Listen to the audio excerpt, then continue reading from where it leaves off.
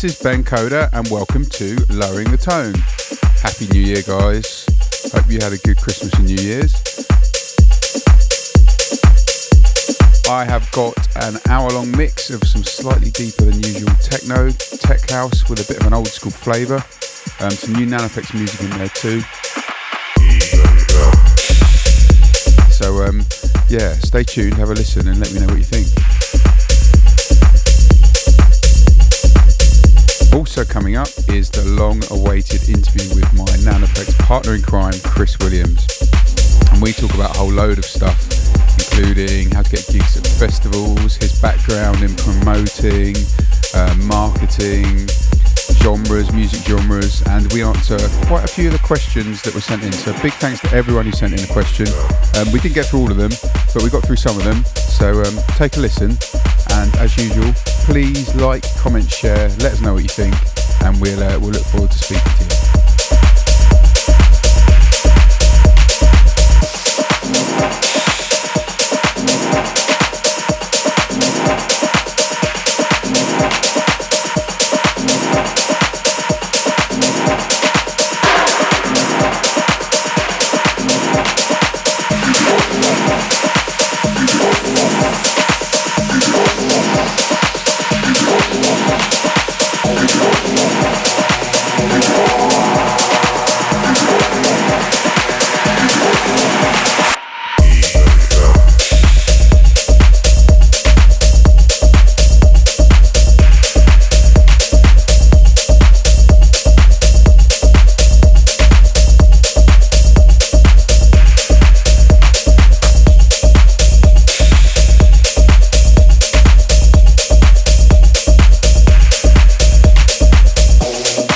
Few shout outs to give. First up, a massive shout out to Mark, Meet Katie for letting me take the reins again. And also, I've got to give a huge thank you to the people that have made donations to us. So these guys allow us to carry on doing this podcast advert free. So Tony Ramirez, Thomas Beryl, Ian Snedden, Andy Waller and Barney Waters, big up guys, thank you very much. And if there's anyone there who enjoys the show and you want to contribute and help out, you can just head to loweringthetone.london. There's a subscribe page and anything is appreciated. So really appreciate your support, guys.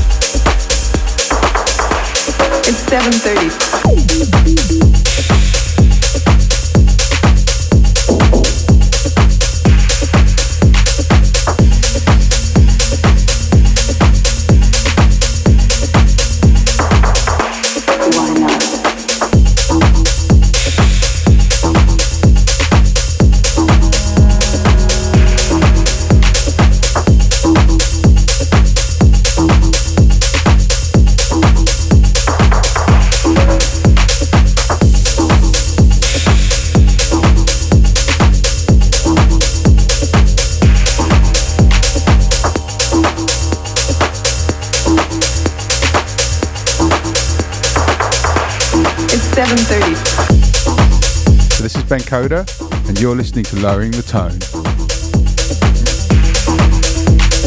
Now, you may have noticed that me and Mark had a track released just before Christmas, actually. Our track, Just Quiet, which has sort of been floating around for a little while now, but we got up into the top 20 on Beatport. So I want to say a huge thanks to everybody who bought the track. There's also a remix comp. So there's just a few weeks left on the remix comp. It's going to end on 20th of January.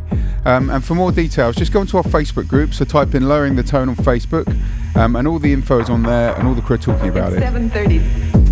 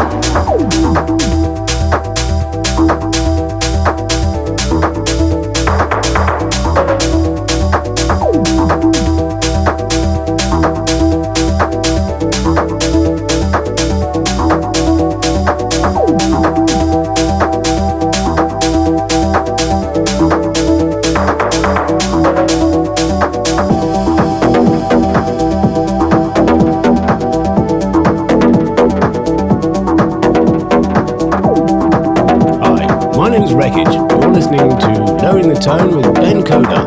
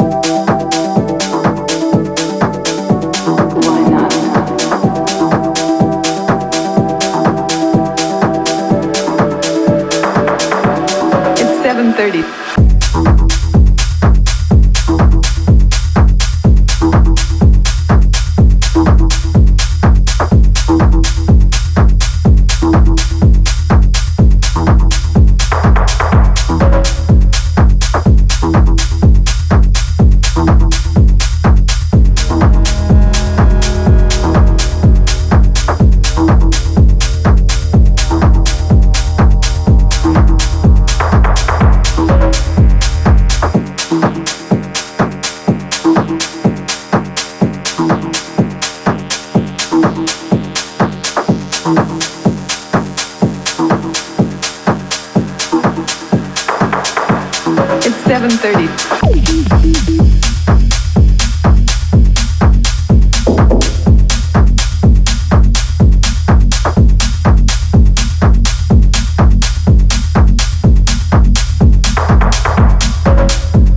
If you want to get involved at all and you want to chat to anyone, just come along and have a chat to us on Facebook. We are there and we will reply. Any comments or any topics you want to talk about are welcome.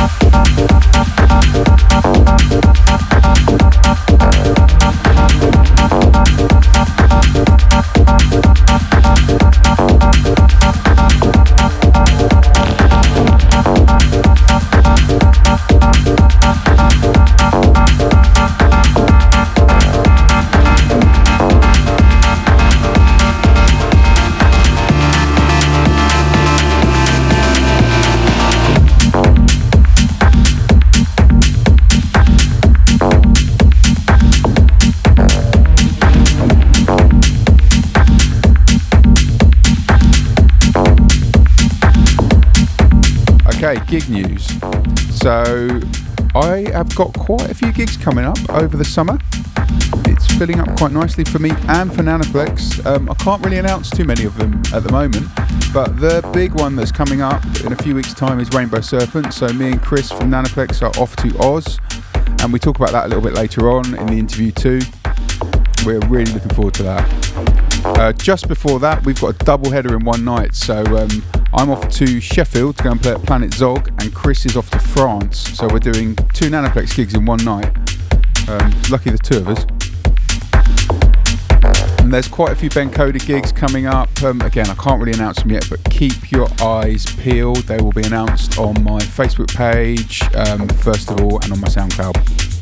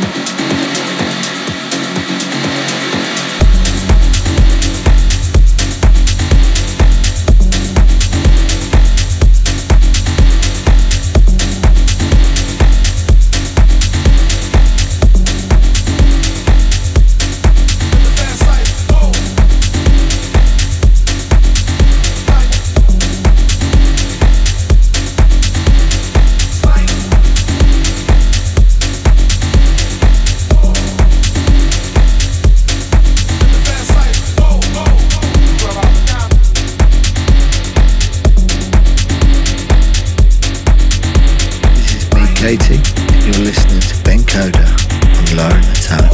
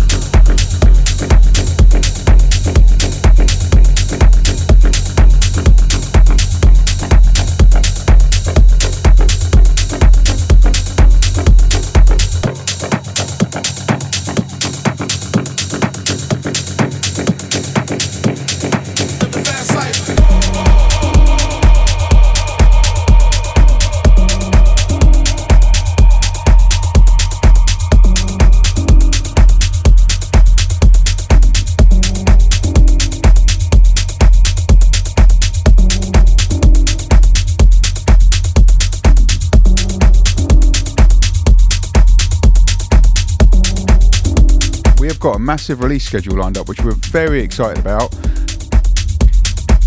Dom Neurodriver and Mark have got a track coming out called Imagine That, which I'm also going to be doing a remix of. So keep a listen out for that one. And my track Fallout is coming out towards the end of the month. That's got two different mixes, got a prog mix and a swamp tech mix. So yeah, it gets a bit down and deep and dirty, that one.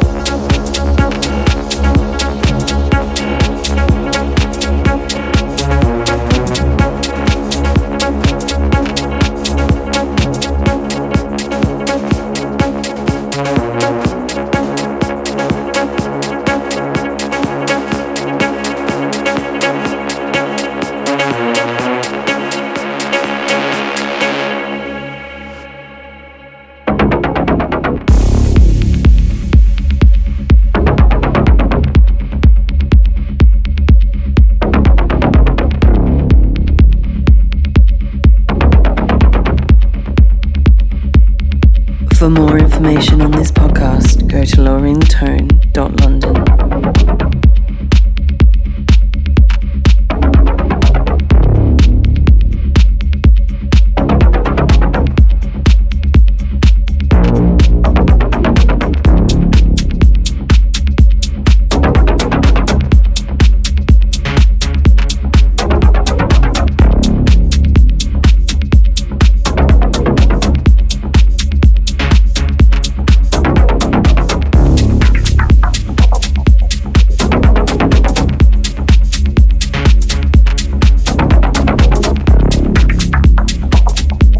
Also working on my album still, and it's coming along quite nicely. It's gonna really take shape over the next couple of months. So again, keep your ears peeled for previews of that.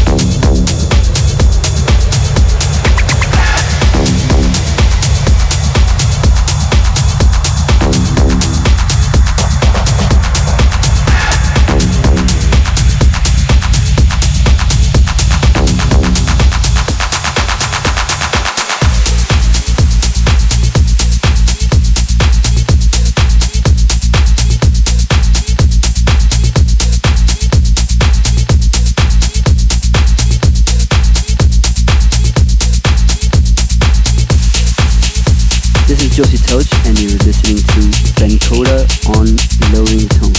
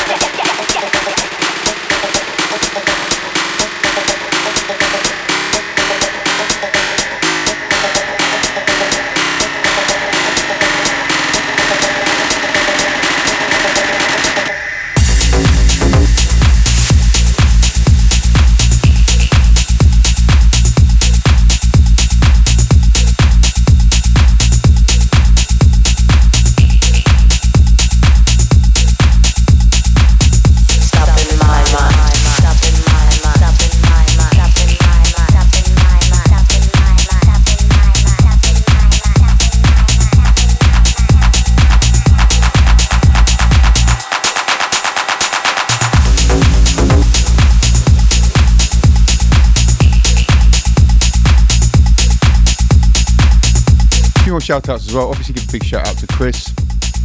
We got there in the end, mate, and it was a pretty cracking interview. Shout out to Graham Geo. Yes, we did drop it down to -8 decibels and more, mate. And also to Charles Audley. Looking forward to catching up at Rainbow, dude.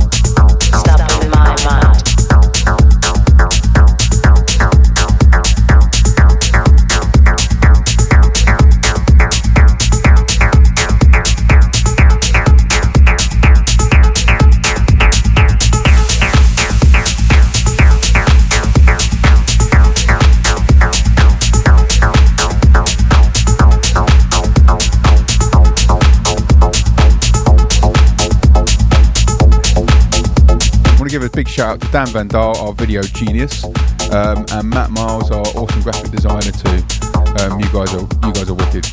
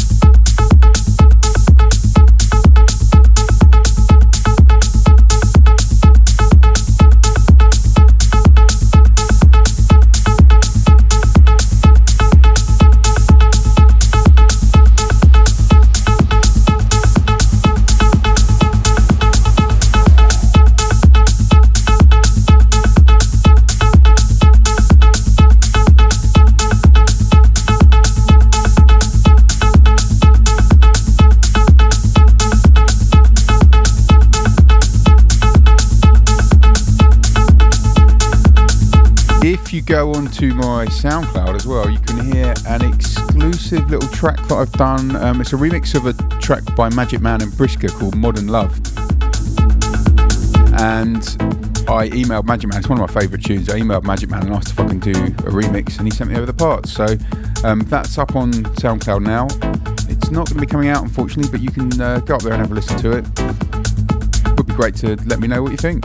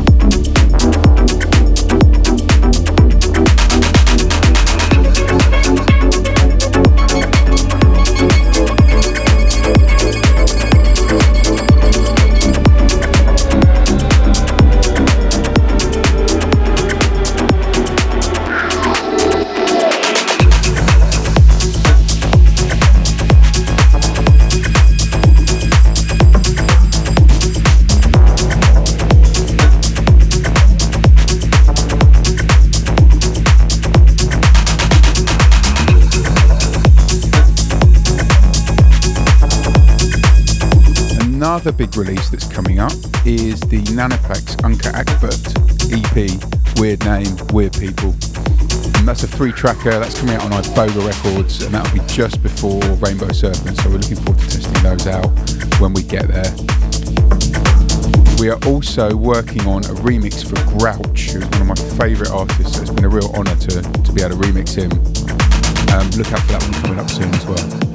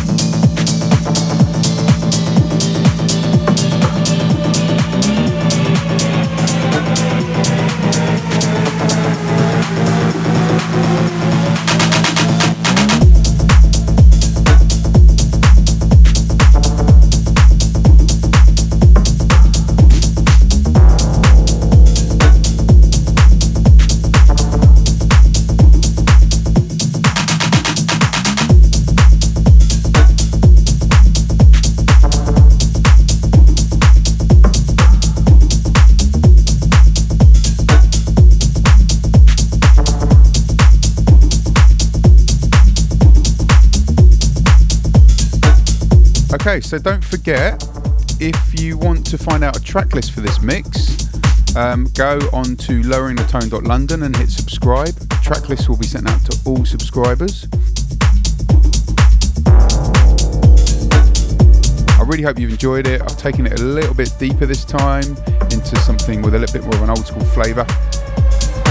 But please do like, comment and share and let us know what you think. And stay tuned for my interview with Chris Williams. Again, if you've got any questions for us or you want to talk about anything in the show, then just drop us a line on the Facebook group and we will chat to you there. Till next time.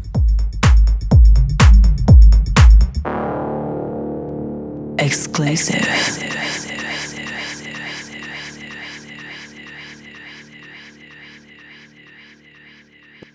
So we're here, finally. After a bit of messing around with the GoPro and a few issues with camera rotations. Yeah, welcome to our live feeds. We are recording. I'm here. It's Ben Coda, and we're here with Chris, my partner in crime from Nanoplex, and Mark is also here. So we are streaming this live on Facebook through my phone. So apologies if the picture looks a bit crap or there's any issues with anything. But we did try and do it through a GoPro, but the GoPro didn't work, unfortunately.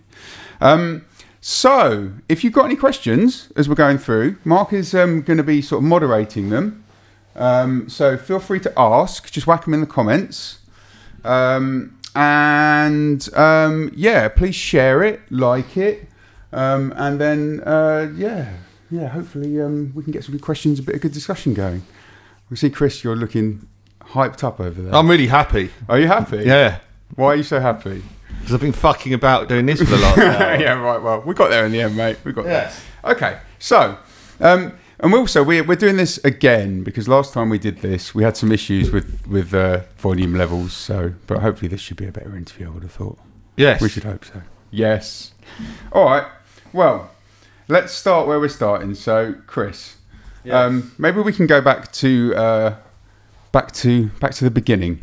Back to the beginning of time. Well, okay. So let's talk about where we met. Where did we meet? Glade. Yes, Glade. 2012, 2011? I believe so, yes. Somewhere around then. Yeah. I can't remember exactly. It's been about 4.5 years. A mutual friend introduced us. Yeah. And we hooked up and found that we've got a sort of mutual love of the same sort of music. Yeah. One thing led to another, and we ended up in a studio around July. That was before Nanoplex, though, wasn't it? So that was like years ago. Ben Coda and Ipcris. It was before I was born, actually. Before you were born. Yeah. I don't even know what I was doing. So Nanoplex existed before you were born? Yeah, essentially. Did your dad invent it? No. Oh, but I don't know. It's all a good question, but then I was born, and then things happen, and you grow up, and then next thing you know, yeah, Nanoplex happened. You're fucking around in fields, playing at festivals, and you don't really know how you got there. And then you're fucking around with a GoPro for 2 hours trying to get it working. But yeah, so Nanoplex was born, and then we're onto our second album now, which has done pretty well. Yeah. Really enjoyed working with Iboga, which is our the label that we're on at the moment, and who will be on with for quite some time, I think. So we're looking forward to much. Yeah. The future with them, really. Yeah. Yes. Anyway. So bang on. Yeah. Well, okay. I suppose we can probably just jump into some questions, really. So, let me have a think about this. So, one question I wanted to have a chat with you about, and it's about your kind of involvement with Noisily and stuff like that. So, jolly good. Yes, quite enjoy that. Yeah. What's the question? Well, the question is, how did it all get started? So I know we've sort of spoken about this. My involvement with Noisily. Yeah. Well, it all sort of started back in 2013, really. Yeah. I suppose 2013. Mm-hmm. I was involved with a festival called Pearl Festival, which some of you may or may not know about. Mm-hmm. It was sort of like a UK festival that was sort of intended. It was filling the gap with the after Glade finished,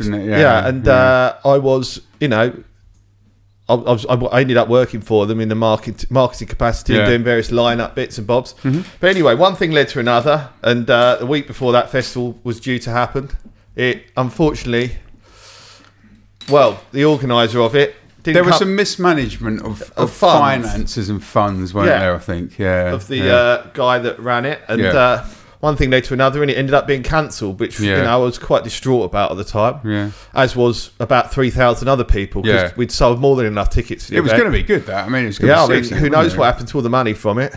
But it's a mystery to me. Didn't that get swallowed up by another festival that he was doing, or something like that? Yeah, something like that. Yeah. Fucking con man. Right. The next thing you know, I rolled down to Brighton to have a meeting with my good friend James, who runs one of the Liquid James. Yeah, Liquid James, one of the guys, directors of Liquid Records, and we just had a sort of summary. I really wanted to put on an event myself. Yeah, I sort of, after being distraught for 2 weeks, I'd grown some passion inside me, and the next thing you know, I was sort of down there talking to him because I thought James would be a really good person to work with, and it's proven to be so. And but I sort of wanted to carry on doing what I do, which is like lineups and marketing. And I wanted somebody who, who's a bit more experienced and good at dealing with the financial side of an event. But you guys were going to put on an event on your own, weren't you? That was sort of the original plan, wasn't it? So I remember we were at that Guildford, the Elixir of Life Mansion party, and we had a chat about it on the hill after we'd done our first ever Nanoplex show there. Yes. We scraped together like an hour's worth of tunes. Yes. We just about had enough of yes. had enough music. And we spoke about it, and, everyone was really disappointed about Pearl, but you were kind of like, getting set to do something. But then, I don't know, you kind of, the Noisily thing, they've been going for, a couple of years before then? And Yeah. It's about 600 people event. I've been to a few of them. Yeah. But one thing led to another. Me and James started to approach people that sort of had land venues, potential places we could do our event. Yeah. We sort of come up with the idea of. Yeah. And we approached, I think there was a phone call between James and Charles from Noisily, and one thing led to another. And we ended up, I don't really know the exact detail of it, but we ended up joining forces with the guys from Noisily. Because it was just one stage to start with, wasn't it? Yeah, but they weren't. I think they weren't going to do it anymore. Yeah. Basically. And sorry, I'll stop fiddling with them. We weren't going to do it anymore, and they weren't going to do it anymore, and it all kind of came together. It all came together, and so you bought the Liquid stage to Noisily. Liquid stage, some financial stuff, and just generally me to do the marketing. Yeah, and they already had a really good team, who were really sort of up and coming production outfit. Yeah, and the next thing you know, we're all together putting on an event, and that was 3 years ago, wasn't it? Yeah, 3 years ago. And the next thing you know, Bob's your uncle. Bob is your uncle. Bob is your uncle, and we're off and running, so it's good. It's good. I'm enjoying it. Yeah, I'm very passionate about it. So we'll see where it goes. It's looking good so far this year. We're about to launch Monday, 11 a.m. Monday. Yeah, Monday. Yeah, and I have seen the video and I have seen the lineup. Yeah, and it's pretty exciting. It's pretty exciting. I've got to say, we're up a level. It's a step up.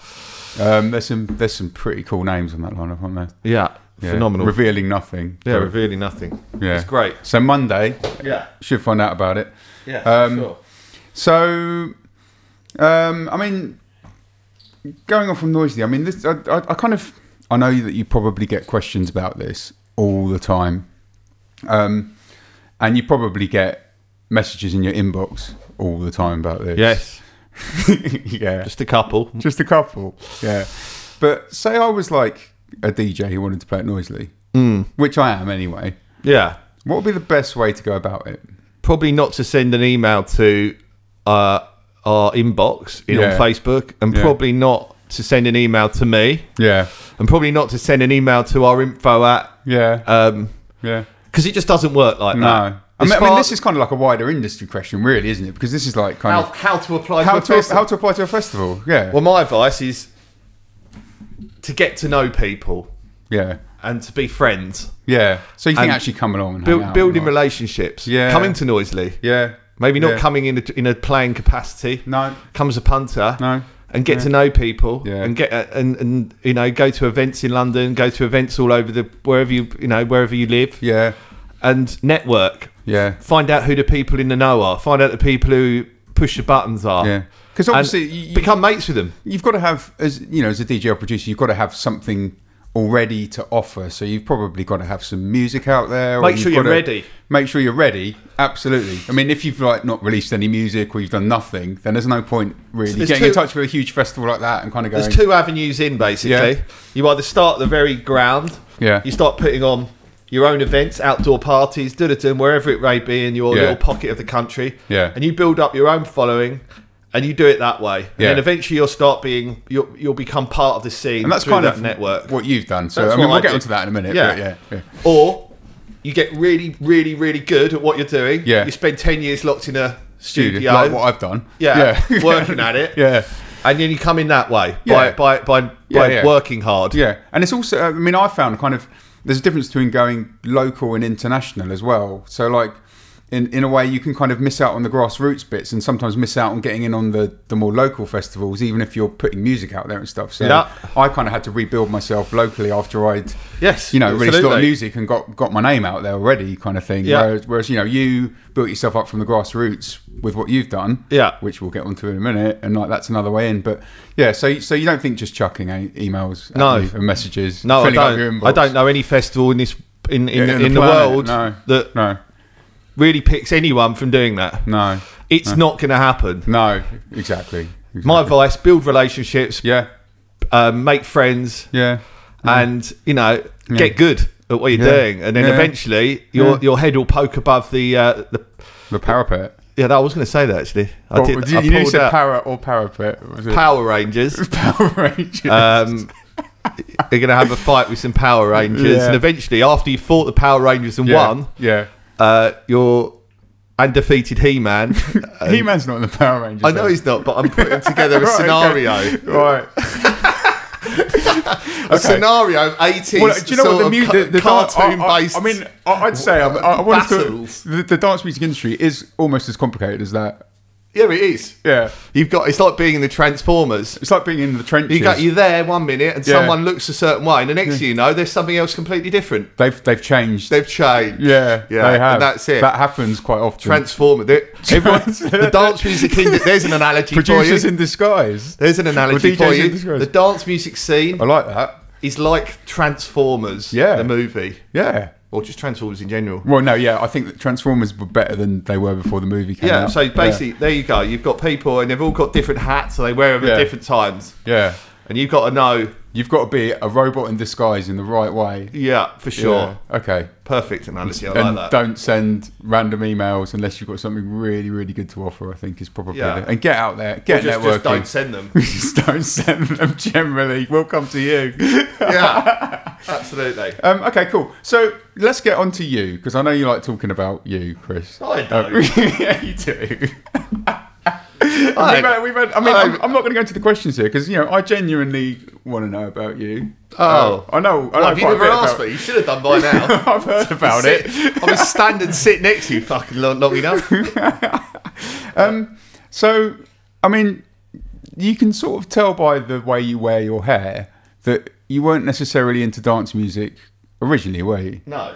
So, in the 90s, what kind of stuff were you into? Well, what happened was, it was 1993 or 4. Yeah. And there I was. Yeah. I think I went to a really good night down in Gravesend. I think it was down in a place called the Red Lion Graves, a legendary dance music establishment. Right. And so that's when you're in the mid-teens sort of thing. Right. 14. Yeah, right, okay. I definitely shouldn't have been there. No. Right. There's probably some friends listening to this, and I know there are. Who were there? Who were there with me who shouldn't have been there either. Right, okay. But anyway, there you go. You queue up at the door, £5. £5 to get in. It's quite expensive, but £5, and then I think you got a gram of speed thrown in. Free? Yeah. Right. With the £5. Right, okay. That's not so bad then. No. It's quite a good deal. And the next thing you know, you are raving. Yeah. In a basement. What were you raving to? Techno, tech house, that sort of thing. Yeah. Early doors. But anyway, 1 week later, I Yeah. found myself back at the same venue. Yeah. And I went to a jungle night. Never again. See, that put you off jungle forever, didn't it? No, it put me off dance music for 5 years. Dance music? Yeah. Oh, okay. Didn't listen to it really. Yeah. Bit of Orbital Underworld. Apart from that, no. Yeah. So I basically groomed this Britpop haircut. Anti-dance music haircut. Yeah, anti-dance music. Yeah. And became a bit of a Britpop kid. Right. These things happen. Because there were a lot of them around in the 90s, This was trendy. Well, some might argue it still is. Yeah. But, yeah. Yeah. It comes in and out It's three times every. It's more than I've got. Yeah. I feel like I've done all right compared to the rest of the people in this room. Yeah, I mean, Mark's. You can't see Mark, but yeah. Yeah. No, but I can see my reflection in his head. and also the guy sitting opposite me. Yeah, I know. Well, you can see the reflection in my head if you look down enough. Yeah. So we're good. So then from there, I mean, what was your sort of like dance music awakening? Like, where did it all kind of go from there? Because you definitely got into dance music. Yeah, I don't know. So Right, I hope obviously. so. Well, I hope so. Yeah. No, I don't like it. I don't even know what I'm doing here. Yeah. It's all a fucking It's accident. just bollocks. You're a robot in disguise. I'm fucking leaving. I don't even like it. Now, what happened then? Come on. Oh, right, no, it was about 99. I was, I basically roomed with the guy who just come back from Goa. It's like 1998. Yeah. From Patrick. And he brought a load of records back and, some really early stuff like Extreme and Hallucinogen stuff. Yeah. I wasn't overly into it when he first played them to me. I started to get into it. Yeah. And basically what happened, we got to Glastonbury 2000. Yeah. The very first year the Glade ever appeared at Glastonbury. As a sort of, I think Steve Hiddage sort of pushed Michael Levis into doing it. Steve Hiddage from System 7. Yeah. And he essentially wanted an underground, a dance music venue at Glastonbury that represented the underground elements of the dance music scene. Okay. So I was there on the Saturday night. Yeah. And Hallucinogen was playing. Yeah. I think I was pretty cosmic at the time, and the next thing you know, Bob's your uncle. I'm flying. That was the Glade, though, wasn't it? Yeah, the Glade, the first Glade, the first time that they'd had a psychedelic session on the Glade. Yeah, and there I was, having raving away. Raving away. So it was Hallucinogen. Yeah, and then the next thing you know, I think around that same time of time, there was a really big outdoor party scene in Kent, just sort of bubbling under, and a lot of the liquid connective parties were starting to form together. A lot of young people my age, all going to these parties in Kent Forest, and it ended up being thousands of people going to these things. Yeah, but you were putting those on. No, I wasn't involved so much in those liquid ones. Okay, I came later. Right. And but your party was called Omniscience. Yeah, we were like a collective. Because I've heard you described as the godfather of the Kentish trance. Well, I don't think that's entirely true. I mean, it was a young raver who described you as that. Yeah, he might have been a little bit sideways, but yeah, no, maybe you are. No, you don't think you are. I think the influence a lot of them came from my friends Ross and James who did Liquid. Yeah, I think they certainly have a lot to answer for. Yeah, and we sort of ended up. I ended up doing some outdoor parties around 2004. Yeah. My good friend Sarah, who does Omniscience, I joined up with her. And it's quite a big collective actually of people. Yeah. And we ended up really doing events in Kent from 2004 through to 2008-9. Quite a lot of people at those as well. Yeah, 1,500 at the biggest. Yeah. Yeah. And they were every couple of 3 weeks in the summer. Yeah. But then I'm guessing that you got quite a lot of attention from the authorities. Doing those. Every April, the cops used to come round to me and Sarah's house, knock on the door, and warn us against doing them. Right. And this wasn't just any old cop. I think it was like the chief constable. Yeah, they were pretty. But they called out the chopper, didn't they? We riled them. You riled them. I like that. Yeah. And I never did I rile them more than when I was working at the police improvement. Well, this does actually come down to another. I mean, we've got a couple of questions on this actually, but I think one of them was. Hang on, just 1 sec. We've got a question which is how many UK police forces have got your details on their record? Do you think? Well, a few. That's from Stuart. I don't think any, but I mean, I did work for them once. So you think that you think you've remained off the radar, even though you've been putting these parties on, and you've had choppers. Well, I nearly got arrested while working for the Police Improvements Agency, printing out rave posters. So wait a minute, you were working? Yeah, in the central government department in London, at the Police Improvements Agency. Yeah, while putting on raves. And 2 seats away from me at the time. Yeah. Was a couple of people, and their major job within that department was to stop things like I was sitting 2 seats away from them, spending most of my day promoting. Right. And it didn't go down that well. Did you enjoy doing that? Yeah. Yeah. I sometimes showed my pass when we were... When the police were trying to stop the parties, I remember showing my pass a few times and just saying, yeah, it's all right. Well, I work here. It's fine. I'm undercover. I'm one of you guys. Did you say you're undercover? No, I didn't say that. I just said it's all right. I'm one of you guys. I'll look after this. Don't worry. So we did have another question from Elise. Elise Flap. She's listening. Who said, Were you caught by a policeman photocopying illegal rave flyers for a party you were putting on while you were working at the police improvement agency? Yes. You got busted? Yeah, busted by a copper. What happened after that? They let me stay. They let you stay there? Yeah, remarkable, really. Were you an improvement to the police? No. No. Okay. No, not at all. No, you don't think so? No. Right. No, I don't even know what I was doing there. Really good money. Photocopying. Really good money. Really good money. £500 a week. That's what I was doing there. Nice. What, to put on raves? Yeah, to sit there all day putting on raves. That's what I was doing. I really like that, actually. Oh, it's great. Good. I feel better about myself. We should do. I feel quite proud of myself for doing something like that. The taxpayer was paying me to put on raves. I love it. Yeah. Okay.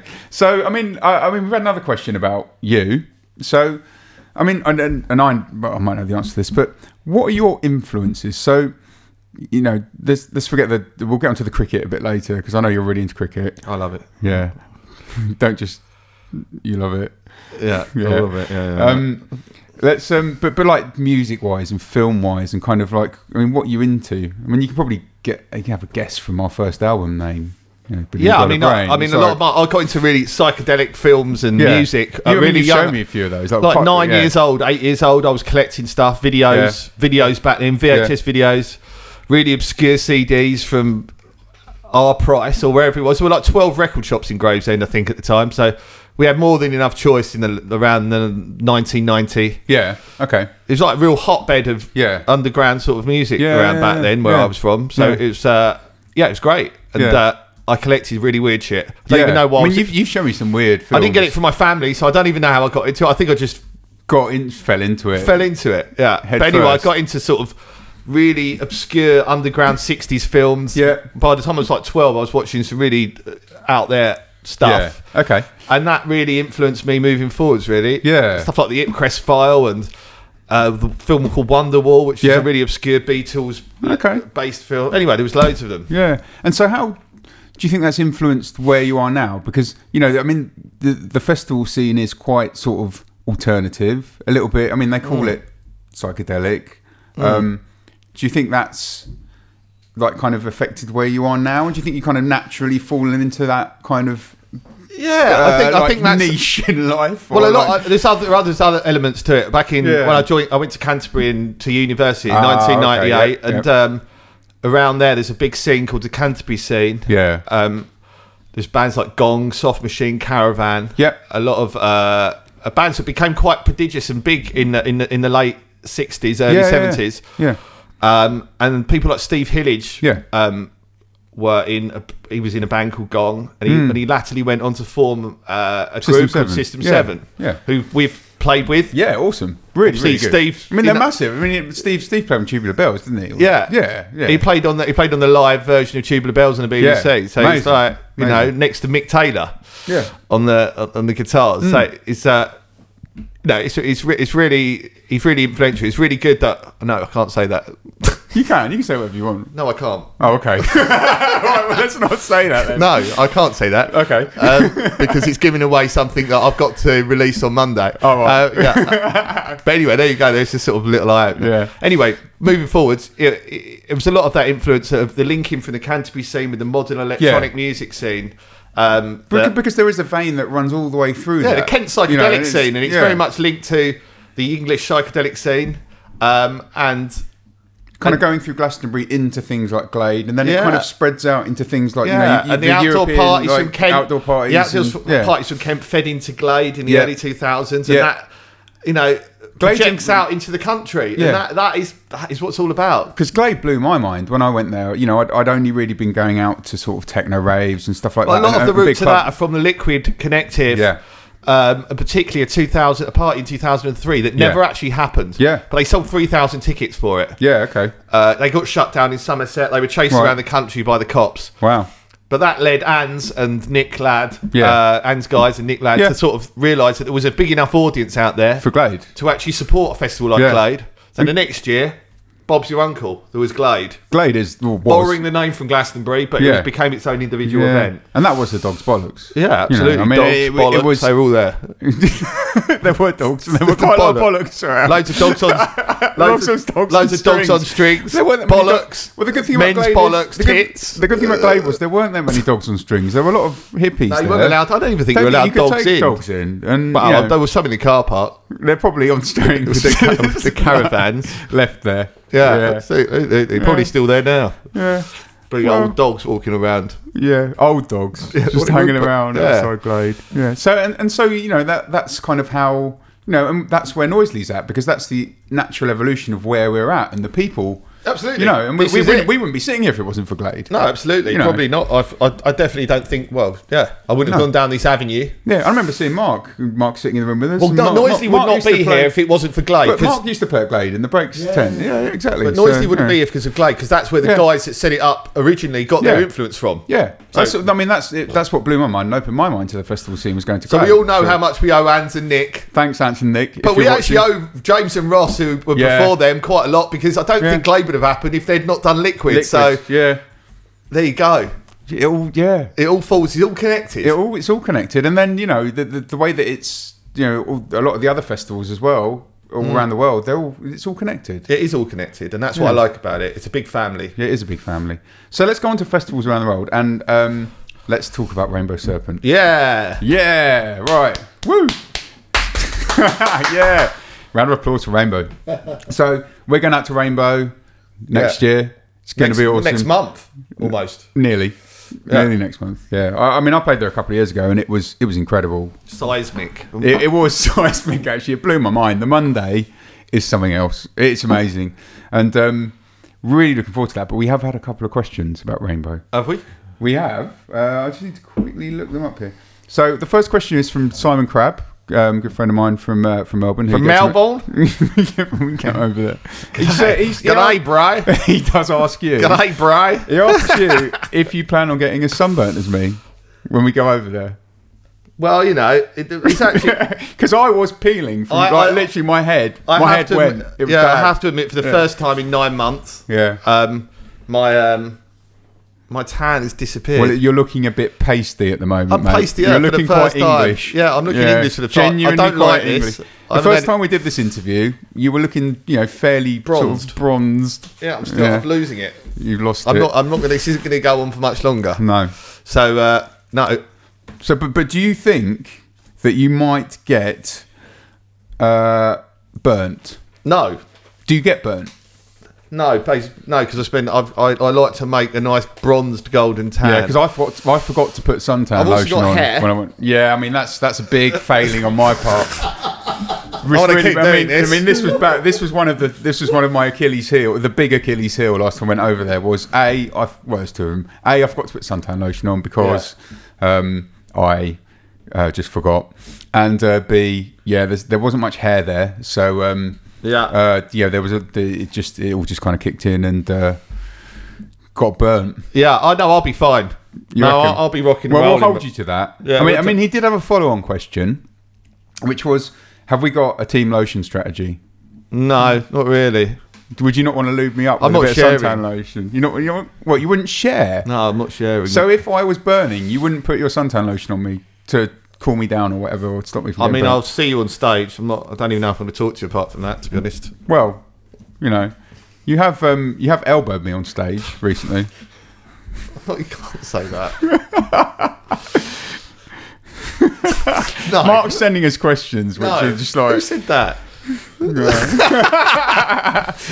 Yeah. Anyway, right, so the live questions are coming in. There's a couple that we can't ask, but there are some that we are going to ask. Okay, we've had another one about Rainbow. So, Chris, turn your laptop off. Come on, get back in. I'm just... you can look at how... There's questions coming in. Yeah, Mark's making a note of them. It's all good. Okay. Yeah, it's all good. We will be... I'm the moderator. He's the moderator. Cool. He is the moderator. Look at him. Good. It's all good. Yeah, he's official there. Right, Mad Monday, Rainbow Serpent gets a bit fancy dressy. No. Nothing. Nothing. You're not going to even put a pair of shorts on? No, why are we wearing shorts? So you... I'm not. That's not fancy. dress so up, I'm not it's not dressing. fancy. I'm not really that into fancy You dress. wouldn't even put a pirate hat on. I think it's all Have you ever got dressed up in fancy dress? No. Well, I'll occasionally get made to. By But I just buy girls usually. girls. Put glitter on me or something. I mean, glitter is sort of like. Yeah, I fancy get made dress. to put. Do you like glitter? No, I fucking hate glitter. I don't know. I got made to put someone put on me at Secret Garden Party in Noisley this year. Yeah. Not a big fan, to be honest. Well, how much? Well, I'd pay people not to put it on me. You pay them not to put it on you. Okay. So we can officially say we're not getting dressed up in fancy dress. No, I'm not into it. I might, depending how far play through the music. afternoon. We're going to play some music. Play some fancy I'm music. more, Speaking of fancy music, we have been in the studio this afternoon remixing Grouch. We have. Bloody good. Yeah. Sounding all right. Grouch. Grouch. Mark just said who? Come on, Mark. Our Kiwi bro. Our Kiwi bro. Hello, Yeah. Grouch. If you- Hello, Oscar. Hello, Oscar. If you're listening to this, hello. Yeah, we have been remixing Grouch, which it went pretty well. Yeah. Yeah, number 3 off his album, Corpus Coliseum, it's called. Yeah. Yeah, so we've got that coming up. When we It's have a great, question, actually. what's coming up from Nanoplex Stable, we've got that, haven't we? There's an EP, Yeah, January. January, which we haven't quite thought of a name for the EP yet. We haven't finished it yet. Well, it's going to be finished. Yeah, well, we've got a deadline of like a week Monday, so it'll be finished. But the tunes are there. I mean, they just need a bit of tweaking. Yeah. But one of them we've been playing for a little while, which has been doing pretty well. You know, it's been going down really well. Yeah, so No, it's great. The remix came out really well this afternoon. remix did come out really well. Surprising because I was spending Messing around with the bloody GoPro. trying to make it work for this interview and it didn't.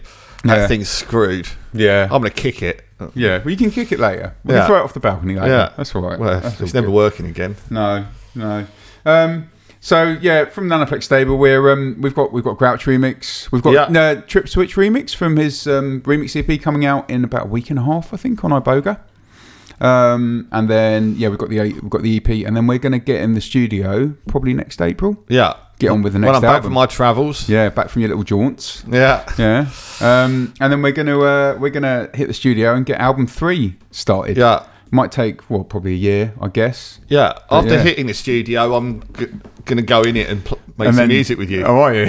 I just don't see any point in slapping the outside of it. You're gonna hit it with a baseball bat. I just don't see the point in hitting the studio. No. It's not going to make any music. It's not No. going to make things better, is it? Well, no. Okay. So I'll go in. Go in it. Okay, Yeah. I'll hit it. You go in it, and then Yeah. we'll write some tunes. But we're gonna go a little bit. We're gonna change this, not change the sound, but go a little bit kind of left field, maybe. I think with the next album. So with the discussions we've had already, like Yeah. the Fahrenheit 451 kind of sound off the last album. Yeah, I think we're gonna that's the look for the next We're going to write album. some tunes. Yeah.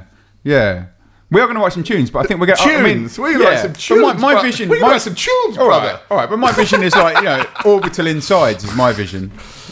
Yes. Yeah. I want to write something eclectic, which is the Yeah. bottom line. That's Yeah, what I I'm think into. I think that's where we need to go. We're obviously going to keep some like techno rinse out tunes going on, but EPs could be for that. yeah, exactly. Yeah, I want to write an album. yeah. And are we allowed to talk a little bit about the new thing coming up on Iboga? Or? Yes. Yeah. So Go basically, we've been in discussions with The boss. the boss.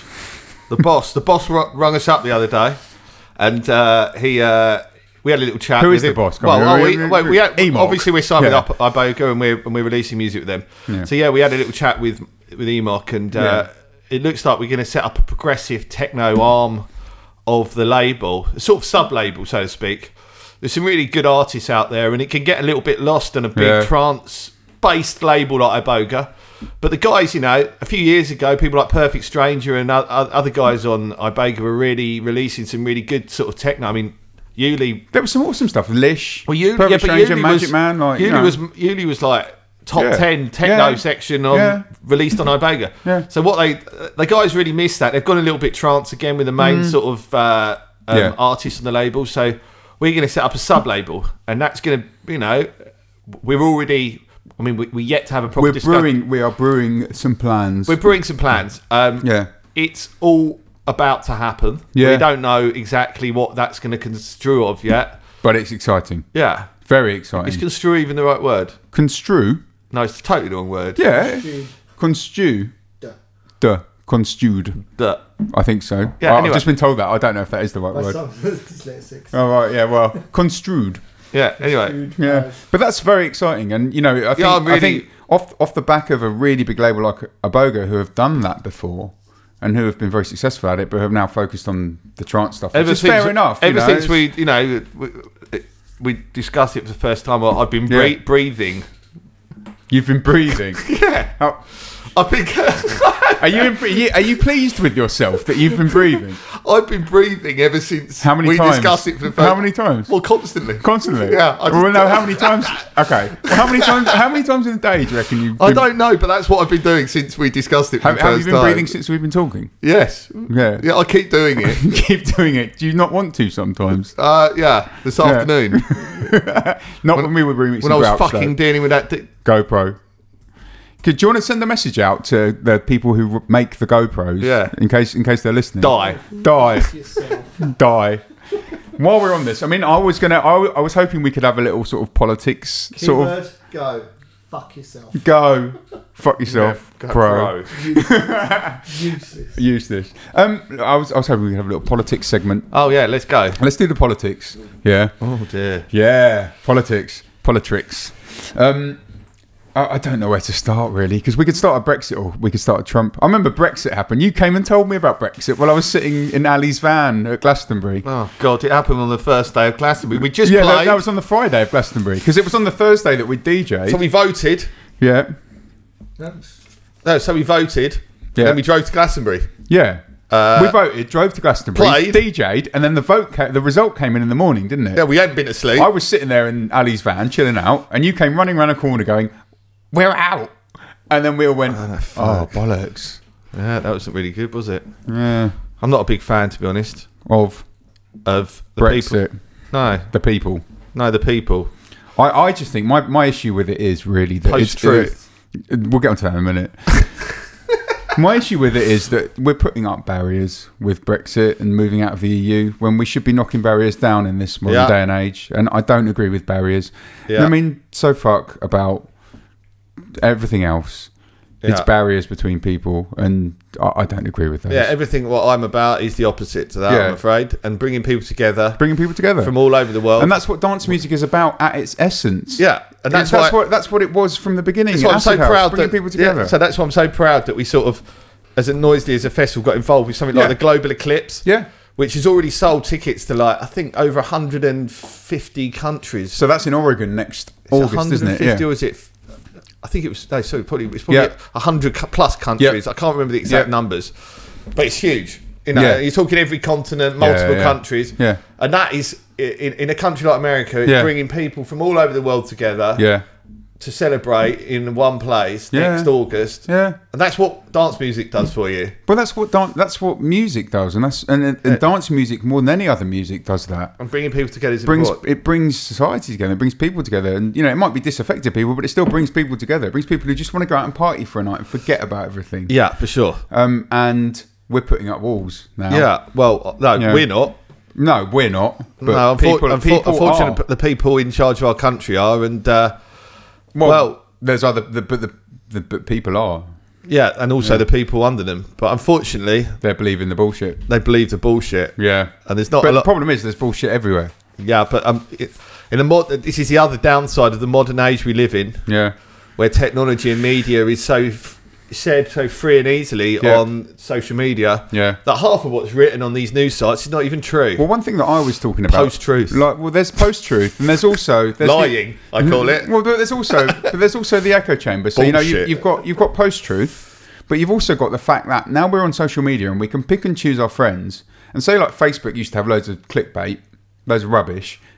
There's less of that now, and there's more news in inverted commas. But we can pick and choose who we associate with. So the people that, if someone shares something that we don't like, then we can unfriend them, or we can say block them, or you don't want to see it. Yeah. So it's like an echo chamber of your own reality. So you're creating your reality on social media. Yeah, you are creating it, but you're not creating a reality that is reality. Is real. Yeah, exactly. Because the algorithms on these social media sites mean that you're only seeing what the people who you are have similar interests and likes to are seeing. Yeah. So you're not really seeing the full picture. No. So you can live in your little bubble. Yeah. And which I live in. I'm very happy to. And that's why we were all surprised about Brexit and also the Trump. That's why I don't even like getting on the train. Fucking wankers. Train wankers. Yeah, I know. You like your Planes. you like your commute in the morning, don't you? No. Well, why don't you tell us about your commute? No, it doesn't. You don't want to tell us about your commute. There's nothing to talk about. What, the commute down the stairs into the kitchen? If I bother. If you bother. Sometimes you just lie in bed all day. Always send your first email in bed. Yeah. That's what I say. If you can. If you're lucky enough to be able to do that, then do Send that. your first email in bed. Yeah. About 5 to 9. Yeah. Yeah. About 5 to 9, just so you can prove you're working before 9. Yeah. Everyone knows that you're not lazing around in bed. I don't know if this is this. Yeah. Well, they are. Well, they are, yeah. But yeah, we do live in an echo chamber now because so many people live their lives through social media, don't they? Yeah. You know, I mean, Facebook is the main culprit. Twitter's probably not quite so bad, but I think if you live your life through Facebook, which a lot of us do, and a lot of us, you know, get our news through Facebook now, then you're just going to get what you want. So you're creating your own online reality, and people don't go and check the mainstream outlets anymore. You know, it's not like. Oh, I guess Thank fucking God with the shit the Daily Mail spouting. I know you say that, but I'm sure that our parents would have gone out and read a newspaper, whereas we don't. We go on social media and Well, so did you just call Daily Mail readers twats? Yeah. Yeah. And I'll go further than that. Go on then. Fucking cunts. Yeah. What can we Speaking of fucking cunts, we should talk about Donald Trump a little bit. Oh, God. What do you think about that? Do you think anything's going to happen? Do you think the wall's going to go up between Mexico? No. Do you think anything he said is going to happen? No, I think it was all. Do you think he just bullshitted to get into power? Yes. Yeah, absolute bullshit. And the idiots believed him. Yeah. The sheep believed him, unfortunately. Yeah. And that is the world we live in, unfortunately. That is what it's become. Yeah. And they call it the post-truth world. Well, see, we were talking. So let's get onto this post-truth. Lying. No, come on. To explain to me what post-truth is, because you first time I heard that phrase was when you said it to me earlier today. Yeah. So what is it? Post-truth basically means that people are, basically putting out there anything they want to that is supposed to be the truth. But it's supposed to be the truth. Yeah. To gain power. Yeah. And then backtracking on everything they've just said. Just bollocks. And it never happens. So it's what happens. It's after they've told the truth in inverted commas. Yeah, it's like the guys that were talking about Brexit and all of that, you know? Yeah. Pile of shit. So, do you think Brexit's going to happen? No. Do you think they're going to keep on kicking it down the road? Yeah, I do. I think that ball will be kicked down the road forevermore. Yeah. It's not going to be what they think it's going to be. It'll be a post-truth Brexit. Post-truth Brexit. All right. Well, I think we've had enough of this serious stuff. Yeah. I mean, that's it's good to have a bit of political discussion. Back to breathing, if you can. Yeah. Well, I had a good chat with Jossie about Donald Trump because obviously he would be directly affected if a war went up between Mexico and America. Yeah. Because he's Mexican. Yeah. And they're not very happy about it. His mum lives in America. Exactly. So there'd be a wall that he'd have to climb over. And he's really short. Jossie, if you're listening, Jossie, hello. Hello. Sorry, you're not at all. I think not. Okay, right. So let's go. William Hazelrig, one of your one of my esteemed colleagues, from Noisily, has asked how many noise complaints have been caused by your lack of an indoor voice. Oh right, yeah. Do you get that often? Yeah, like noise complaints. Well, it's helped over the years. But with what? Getting thrown out of pubs? It's been known to happen. I've got a promoter's voice. You got a promoter's voice? Yeah. You think if you shout loud enough, people do what you want them to do? I could be heard over a Function 1 on a dance floor. You were heard over the Azora rig when I was sitting right next to it. You were loud in that in my right ear. I had the Azora rig in my left ear, and you in my right ear, and you were louder. Yeah, but it fucking hurt. I've been told to be quiet by a band before while they're playing. Will you shut up? We're playing. We're playing. They got amps and everything, you know. Well, is there any explanation for this phenomenon, or is it like my voice? Yeah, it's like a sonic weapon, mate. But it's just been on the front of my face for ages. Apparently, it's not caused by DJing a lot. No, which I did a lot. I mean, I think you are a little bit deaf in the mid-range. Well, I think that's been affected possibly by DJing a lot. I did do a lot of. Yeah. Did play a lot on a lot of gigs. Squat parties. Yeah, crap rigs. In the 2000s. Yeah. In the noughties. Is that what you called it? Yeah, naughty. No, not. Yeah, that was a. Yeah. The noughties. Noughties, I think so. Yeah, the noughties. Yeah, noughties. I played a lot of gigs and probably. these days we're playing on much better rigs, so don't really have to deal with it. So, I mean, I've been with you where we've been asked to leave. But I'm a shouter at heart. You're a shouter at heart. Yes. Yeah. You like to get your point across. You like to get it across loud. Yes. Yeah. I don't think there's anything particularly wrong with that. No. Well, we've had a couple of live questions in actually. So should we get onto one of these? We can. So now, which artists are you like kind of into? Who do you rate now? Ooh. Or I mean, let's say like now and in the past. So let's I mean, I'll have a little say on this as well, but yeah. But you know exactly what I'm going to say anyway. I know, but the people who are watching and listening to this don't. So what do you reckon? Besides Meet Katie. Oh, right. Besides Meet Katie. Yeah, right, yeah. And Nanoplex. Oh, yeah. Nanoplex, great. Really like them. Obviously Meet Katie. Start with it. Yeah. I'm trying to think. Right, so where do we start?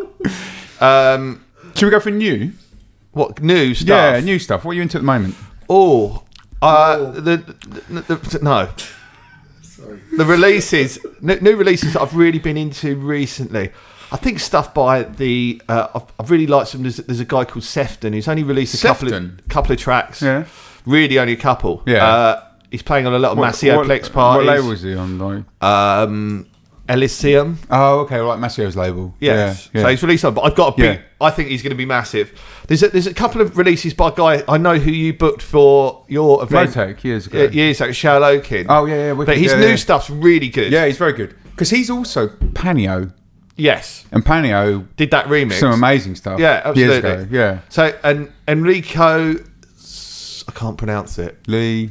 We were playing it earlier in the studio. Enrico Sangliano. Oh, Enrico Sangliano. Yeah. The guy who pipped us to the top on Beatport. Yeah, from the techno charts. When our album came out. I mean, that Moon Rocks track. Fuck yeah. Massive. Amazing. Absolutely massive. Other stuff I'm into, Geyser, really like. Yeah. He's not released any music for 4 years. Because we went out to ADE and of course, and ADE was awesome. I have to admit, Maceo Plex wasn't that awesome. No, it wasn't very good. Bit boring. Mode Selector was very good. But the night after, I went to a jungle rave, and you went to go and see the Minus Party, didn't you? Yeah. And you came back, and I said, "Guys, this is going to be a bit dull because you haven't released anything for like 6 years." But am I wrong? But I tell you what, he's got some killer music. You came back and you went, "Guys, this new music is absolutely incredible." Yeah, he was the best. Yeah. Yeah, I really, really enjoyed hearing his set, and he's got a load of killer stuff, new stuff, unreleased. He hasn't released a track for 4 years. Yeah, nothing. But whatever he was playing at night was psychedelic, funky techno. Really, really good. I mean, he always did that sound quite well, but I always found it quite hard to fit into my own DJ sets. Yeah, because it's very unique. But it's not even that now. No, it's just changed a bit. So the art of he needs to start putting some music out. The art of writing a live set like that, and it's like got funk, psychedelic, fat production. Yeah. And there are other artists that night. You know, I like Matador, Julian Jewel, who I'm really into. Yeah. There's the guys from Brazil who's Kaylee. Oh, Khalil. Khalil is on it at the moment. I was chatting to Diogo. We were chatting to Diogo from DM7 in ADE as well. And like, you know, it was like Victor Ruiz, then Alex Steen, and then Khalil is coming through now. And like, and Khalil stuff is properly on it. It's amazing. Yeah, really good. He's the new fat production. Fat production, really, really good stuff. So absolutely feeling that. I mean, what about in the past? What do you think? Like artists from the past? Did you think? Well, when I first started playing this sort of sound back in 2006, I thought it was stuff like Bushwhacker. Yeah, really good. Yeah. Other early stuff that I was into. James Oliver Koletsky. Yeah. I can't pronounce some of these names, unfortunately. Go for it. Just try. I can't find my computer. No, it's fine. I can probably help you. I can't even get them out. German. Yeah. Okay. We had a question from. Slightly else thinks as you go. Double time. So we've had a question from Leon Avalon. Oh. Yeah. He said, "What's the story? What is the story with your dance moves?" Oh, they're great, aren't they? What is the story with them? Well, and have you got any tips for fans of your dancing? I mean, get your head down. Get your head down. Get your head down. You don't normally have your head down when you're I dancing. don't even know what's going on. You don't? Oh, are you Ray-Ban. doing it in time, or is it just a bit of a... No, off the beat. Off the beat? Different. What beat? The one that's not there. Right. In between. So is there a beat going on in your own head? But listen, what's the best thing about music? What do I constantly tell you about when we're in the studio? What it makes you feel? No, what do I constantly tell you about? You constantly tell me to put glitch in the tunes. No, apart from that. It's all about the space, isn't it? Yeah. That's where I dance. So you dance in the space between the beats? Yeah. Is that it? Yeah, but that is a beat in itself. Sometimes that is a beat in itself. I know, I got this. But sometimes you dance in time. Yeah, but that's just what I want to... Is that when you're dancing to the space on the beats? No, I'm being different. Right. I don't want to just be the man in between the beats all the time. You want to be... Because at the end of our... I don't want to be left out. At the end of our set at Azora, which was epic... Well, it was 8 hours. You'd expect to be in time by then. Yeah. You know, by the end of that, you were dancing on the beat. And you were all more in time with the dancing than I was. There you go, it happens. Happens. Yeah, but that's mainly because you were falling over. I wasn't. Pretty useless, to be fair, in the last hour. Yeah, right? Everyone would be after 7 days of raving. But on the dancing, there was talk. I remember you saying... Coaching. Not coaching. DVD. What do you reckon? Fitness. I'm quite similar to Jane Fonda in a lot of ways. Did you think? Yeah, there's what is different about me and Jane Fonda? I mean... Fonz, as I call her. The Fonza. Well, what did she do before she was a fitness instructor? Actress. She was an actress. She was, in the art. Okay, so you've been a cricket player, then you've been a DJ, and then promoter, wanker, and you're thinking about going into fitness. Are you? I know. Fit? I'm really fit. You're really fit. Okay, 2 miles a day in the pool. You've ticked the box. 2 miles a day in the pool. 2 miles a day minimum. Okay, that's cool. You don't get to look like this for. To look like a crap Noel Gallagher doing less than 2 miles in the pool every day. Okay, fact. Yeah, and so you're thinking about doing a fitness DVD? No, well, that's what I heard. Oh no, you just made it up. No, I didn't. No, you've told me. You made it up. No, I didn't. I'm not going along with it anymore, Ben. No, that's right. That's it. It's wasted 5 minutes. Isn't it?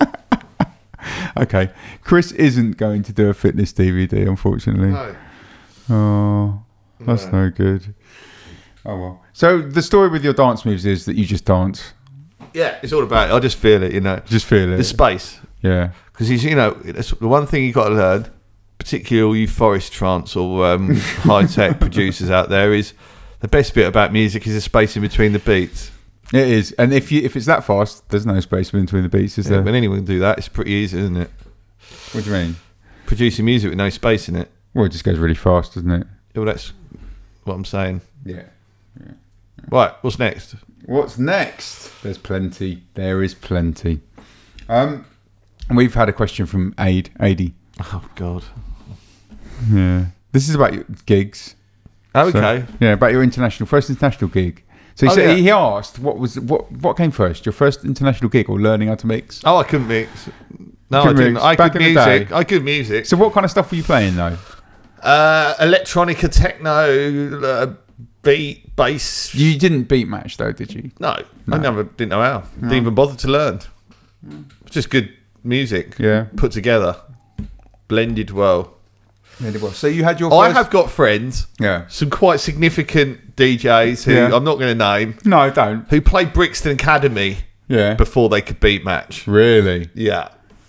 Why are you looking at me? No, I'm not looking at you. I know that you're not that. But I do have friends. Yeah. I do have friends that played Brixton Academy before. And they thought, they had the gig at Brixton Academy, and then they thought, a quote the person that said it to me, it sort of inspired, it pushed them into sort of like learning. It would do, wouldn't it? Yeah, it would do. I was on the verge of not being able to beat match for my first gig, but... You taught yourself? Well, it was on vinyl. I taught myself, yeah. No, Mark couldn't. No. What teaches you how to DJ better than DJ? Doing it in front of loads of people. You still start shitting it and learning.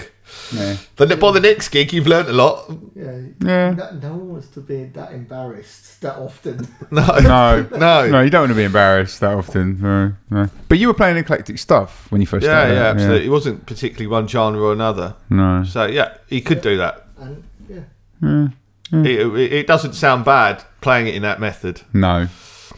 So you got to learn to mix from playing gigs. Yes. Yeah. Just playing a lot. Yeah. As Okay. I just showed you my gig schedule from 2009 the other day. Yeah, quite a lot of gigs. So on. like what? I was doing 15. But this between November the 14th and New Year's Day. Yeah. In 2009, I had 14 gigs, like virtually 2 a week. I was earning £1,000 a month playing in London back then. Yeah, that's quite a lot Playing of fun, in London. underground squat party without going in a club. I was earning £1,000 But that was a month. let's concentrate on that actually, because the London squat party scene back then was huge, massive. What's happened? It's a good question. Can you answer go on it? quite a substantial Well, come on amount then. of time Come on, about let's it. hear about it. I mean, I'm interested to hear what you think. Things go in cycles. Yeah.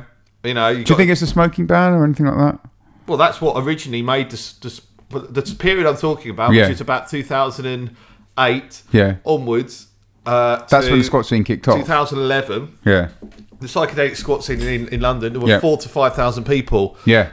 Say a New Year's Eve party. Yeah. A regular Venom party would have 3,000 people. But why I was aren't only there like that many- £200 just for doing a set in a second room. But why aren't there that many people?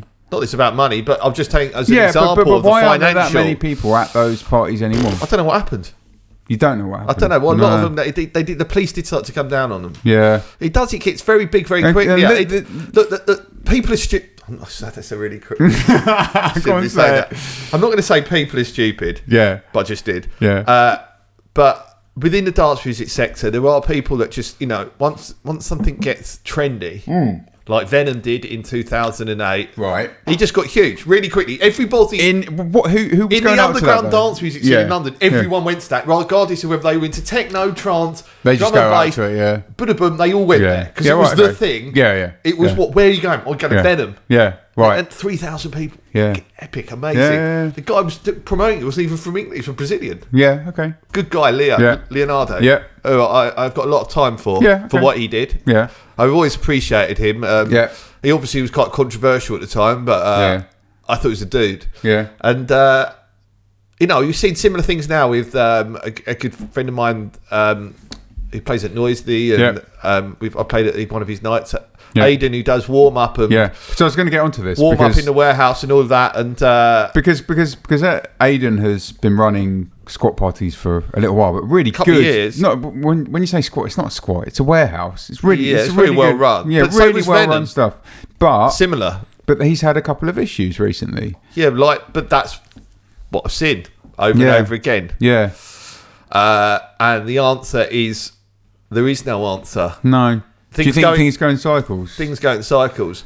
Like So nothing. you get a boost of Yeah, like but- kind of you get to where you can get to, but then you get. Do you think there's no way you can go from there because you get clamped down not on? in or do you this think, country. Yeah. You're not allowed. They're not going to let Yeah. that Yeah. turn into a movement of people Yeah. that was seen in the early 90s. Yeah. That is not going to be allowed to happen anymore. No. As soon as they get any Inkling. Yeah. inkling, Yeah. like we were with Omniscience, Liquid Yeah. Connective were with what they did in the Yeah. early noughties. Yeah. Venom, Yeah.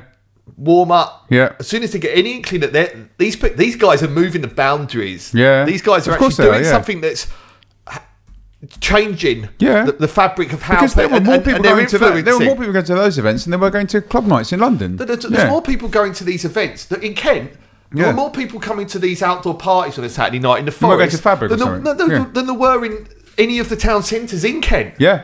Yeah. That's what, and they started to get worried about the fact that, God, what's going on here? Yeah. Is this isn't normal? Yeah. And what they're trying to do is they're trying to stop mass movements from happening, and Yeah. they're doing a very good job of it. Yeah. Because it's very difficult now Hmm. to get to the point where a lot of these things got to in 1989, 1991, Yeah. where they grew, Yeah. and they got to 25,000 people. Yeah. That could still happen. Yeah. I guarantee if you gave me 2 years Yeah. in this country, Yeah. and I was allowed to operate without any Interference. interference Yeah. by the police or authorities, and I was Yep. just given, I just had a number of, I was allowed to do warehouse parties Yep. or outdoor parties in this country Yeah. for free. Yeah. I guarantee within a year, Yeah. I would have a movement of 25,000 people. Yeah. going out to these events on a Saturday But they night. get scared. They don't want to get arrested. They do, and that's the point. Yeah. But I guarantee that the people are there, and they would go again. Yeah. But it's almost impossible to create that movement of people. I've got a huge respect for what Aidan's done recently with warm up. Totally. It's incredible. Yeah, it's incredible. Yeah. No, it's great. Yeah. I love to see that. Yeah. I have got a lot of respect for that guy for what he's done and how but now the pressure's on. It's hard to know how to evolve it and how to evolve the communication. Well, it's been an ongoing issue. Yeah. It's something that I know that it's being addressed. But, of course. Yeah. How? And this takes us. I mean, it's not something that we wanted to talk about, but we wanted to kind of delve deep into the dance music industry and talk about, kind of how people get where they're going and the background to people that are in the dance music industry. Yeah. Yeah. See, I can see you're in the mood for like a bit of a rant rather than some silly stuff. So we can go into that if you want. So let's start up. Let's start about ghostwriting. Marketing. Let's do ghostwriting. Oh, right, okay. Well, I mean, what do you think about ghostwriting? I have ghostwritten for people. I won't lie. I've done it because I needed the money. Yeah. Because I don't have loads of money. So, What do I think about it? But it's not so much the ghostwriting, but it's like the whole concept behind it. So someone could come along and go, I want to be a DJ. Basically, the music scene is about money. I don't really like it, to be honest. If I'm honest, me and you have discussions about this quite often. Would you recommend, if someone wanted to get into the dance music scene and they were a young kid and they were talented and they didn't have loads of money to splash it, would you recommend they go into it? I just don't know how people are going to do it anymore. No. The avenues into it now. I've been to conferences, quite a lot of them unless you're the avenues into this industry now are blocked in so many different ways. It's really difficult. Yeah. In England in 2016, if you're 18, 19, 20 and you want to get up the ladder, fucking hell, I don't know how. The clubs, the small clubs are closed. Well, there's no money for music sales. There's no clubs in it. So you're not going to sell small music. Small clubs are closed, yeah. If you're a producer, you're not going to make enough money from making the music to survive. So that's gone. Yeah. The small clubs are closed, so you're not going to be able to start up as a warm-up DJ on a really big club night. Boom. Yeah. That's gone. Yeah. Outdoor parties. Well, there's none of them in Kent anymore. Well, some of them happen, but then they get clamped down on, as we were just saying. Yeah. So that's gone. Yeah. Well, it hasn't gone, but it's difficult. It's ebbs and flows. Yeah. And basically, I worry about it. I worry about the avenues into the industry. Because we say this, but we actually give a real shit. And one of the main reasons that we're doing what we're doing and you're doing what you're doing with Noisely is to build up the scene in the UK. The way that I see it is, it's an interesting way of looking at things, but I see that if we put on a quality event, there's like a pinnacle event within one of the pinnacle events in this country, hopefully within the electronic music scene. Yeah. Hopefully that filters down. Yeah. And becomes like a quality threshold that people who, all the young kids that come to our festival, all the kids like 20, 22, 23, 24, who are probably just punters at the moment. They're just coming to have a laugh. They just finish uni, like I was once upon a time. Yeah. Hopefully they see those production levels that we've got. Because they are good. And they are good. They are good. And hopefully they see that. Yeah. And hopefully when they go back to their town in England, wherever it is, be it Newquay, Gloucester, you name it, Newcastle, when they go back and they go... They get together with their mates and they go, let's put on a club night, guys. Yeah. Hopefully some of what we've done with the production at Noisely and the quality of our event filters down and makes them think we can do this. Yeah. And that's why I'm doing it. Because I mean, that's what it's about. You and I have built our way up from pretty much fuck all, and we are where we are because we've worked fucking hard. Yeah. And there are people who have bought their way to success, and we see it all over the place. And it's through ghostwriting, through paying for marketing campaigns, and all this kind of stuff. And okay, they've done that. And I don't want to be too down on it, because you can still do it if you've got the talent and if you go out there and network, as we were saying before, and you make the right friends and you're putting the right product out. Yeah. But it's a harder game. It is a harder game these days, I think. It's just, So I don't want to put too much of a downer on it. No, but I'm always positive. If you love it, you'll get there. You'll get there. But it might take a while. But if you're just doing it for the wrong reasons, which, you know, we have both seen a lot of people do that over the years and fall by the wayside, you know, and that's it, you know. You can't just put a tune out and expect to be successful. I wouldn't wish breathing on them. You wouldn't wish breathing on them. But these people, you know, and also I think that, you know, you're sort of, you learn to understand why different people are in it for different reasons.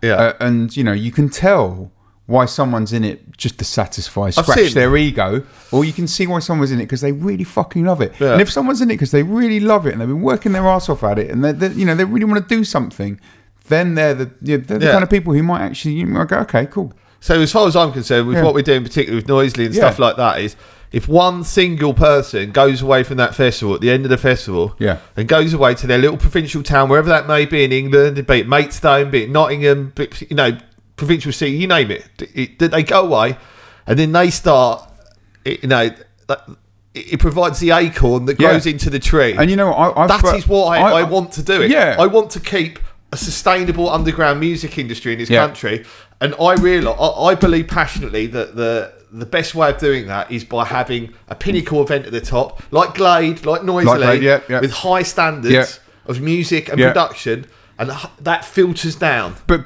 Noisily is that, but it is that in its own world, and it is quite real, the world that Noisily operates in. Whereas you go to other events, not naming any names, and I think that a lot of what goes on at the top there is potentially not real. Yes. In fact, particularly in the electronic music scene, I find as Nanoplex has sort of grown as a project, we've sort of started to touch on the more commercial world, the commercial world, and the techno scene that we're very aware of, that we touch on. Yeah, we're very aware of the fact that it's all a load of bollocks. It is all a load of bollocks, and we're very aware of the fact that there's a lot of people that have bought their way to the top. There's a lot of people that bought their way to the top, and it's very, very. Whereas what I feel what's going on with Noisily is, you know, there's obviously a lot of privilege everywhere in the dance music industry because you know, that's how it rolls. Yeah. But I think it's more than not real. But it's really difficult for me, having come from a sporting environment where you're good at what you do, and the better you get at it, eventually the good rise to the top. That's how it works. Yeah, it does. So, but in a dance music scene, that is also true, but there's an element of bollocks as well. Big element of bollocks. But it's a dark industry, the dance music industry. It is. There's a lot of backstabbing. There's a lot of ladder climbing. I do sometimes wonder what I'm doing in it. I know. It's not really that suited to me. The reason I'm in it, I'm fucking leaving. You're off. The reason, no. In all seriousness, no. The reason why I'm in it is because I love the music. I love music, and that's what drives me every single day. When I'm writing music, you know, we're in the studio today. It was great. We're remixing Grouch, one of my heroes, one of our heroes. Yeah. Because we've worked our way up to this position and we love it. Yeah. That's why we're still doing it. And you deal with the bollocks. It's like every other job.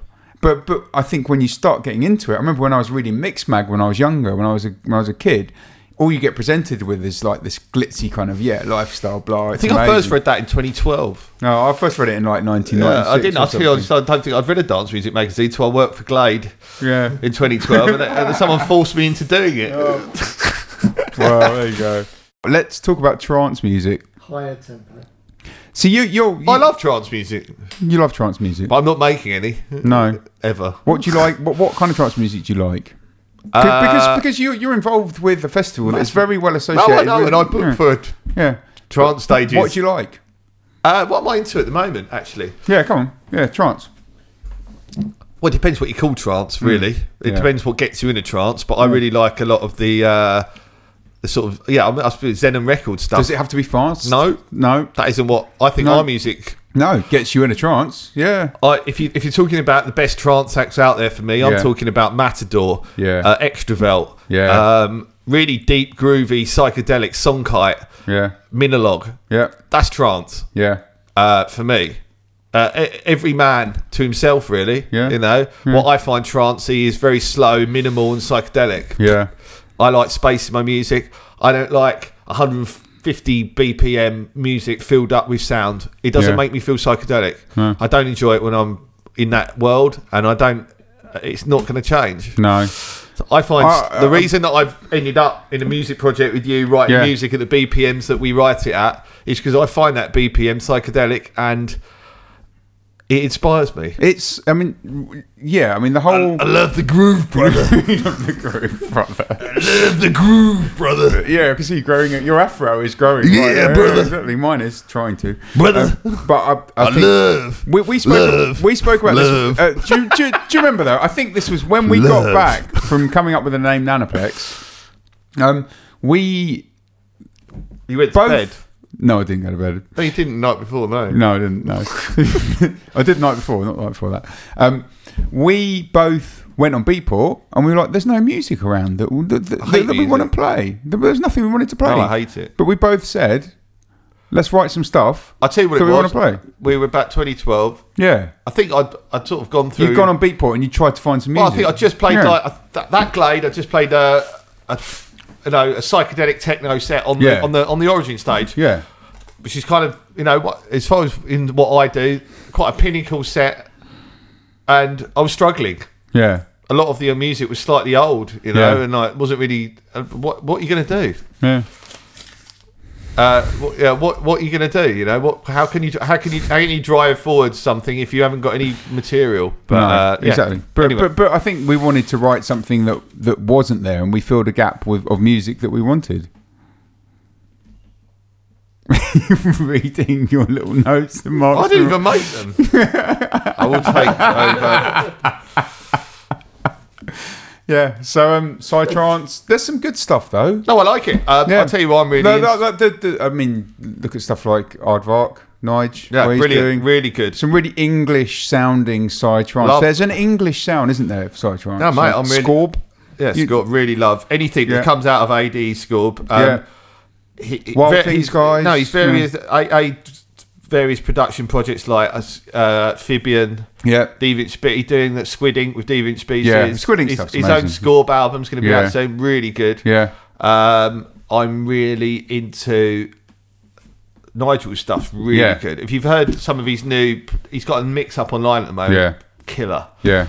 He's a real he's someone that we have back at Noisy every year, and we're quite connected with through Shiva Valley. Shiva Valley, which incidentally we're going to go back and do next spring. Yeah, they're sort of what? Yeah, There's me. Yeah, that's great. Well, let's talk a little bit about us. Yeah, what we got coming up. So obviously Rainbow Serpent's there. We're playing Planet Zog week before Rainbow Serpent, which would be good. Mark's played Planet Zog. Yeah, awesome. Good. Up in Sheffield. Never been to Sheffield. No, I've never been to Sheffield. We might be going to France. Might be going to France that weekend as well, which is we hopefully. So we did numerous dates in Australia. We haven't got. It's not all locked down. It's not all locked down yet. So there are probably some dates free if anyone wants to. Yeah, but there are some. We're looking. We've got a couple of weekends filled up, and then we're back. We've got a French. No, I'm not coming back. You're not coming back. You're off to Panama on your little jaunt. No, India. Oh, you're going to India, then Panama. We're going to do Noisley and Goa. Yeah. At the end of February. Yeah, and then you're doing Fantastic. Panama. Yeah. And then we're going to Panama, the other festival I'm working for now. Yeah. Really amazing event in in Central America. Yeah. It's run by an English team. English and Spanish team. Yeah. Various people from actually all over the globe. I'm really proud of that event for the way that it really brings people together from all over the globe. It's a real international event. So that's more than just an event, though, isn't it? That's kind of right. It's about bringing together the tribes from Central and Southern America. Yeah. And they have like a 2-week event where they share share their way of life. And the different traditions that they have. The natives there. The natives, basically the guys who run the festival fly these guys in. Yeah. They all come together and they basically hang out for 2 weeks. And all the people from Western Europe and all over the world all come together. Yeah. And it's like a big gathering from all over the world. And it's really interesting. I find it quite cool. We just had a question actually, which is, what do you find so great about South America? Oh. Yeah, I don't. I can see you twitching there a little bit. Like, is it? Yeah, I don't even like this stuff. South Americans. What do I like about that? I like a good month there every spring for various reasons. But you've been to Mexico. I have, and you've been to a Panama. lot of these places recently. But we've not. You've not been over to Brazil yet. But but I we think will. the sound in Brazil is perfect. Yeah, we'll love it. We're going. Yeah, it would be good. Yeah, it'd be very good. Yeah, that'd be very because Brazil seems like where it's going to. Yeah. We haven't been there either. We've not been to Israel yet, but we will do. We would love to go to Israel. Yeah, we're good. Yeah, absolutely. So South America. Where's your favourite place in South America? Though? I've not travelled a lot of it. You went to Colombia though. Yeah, that's great. Yeah. Yeah, I really recommend going there. Actually, I've still not been. I'd love to go down there. Struggle if you don't need to know Spanish, but absolutely, it's good. Yeah. But I really love heading over to that area of the world in spring every year, and it's a long way to continue. Yeah. And where do you think, like, because coming back to progressive techno stuff, so we've sort of agreed that England, the scene is a bit potato. Bit potato. Yeah, it is a little bit potato. In the rest of the world, if you're thinking pineapple, pineapple is good.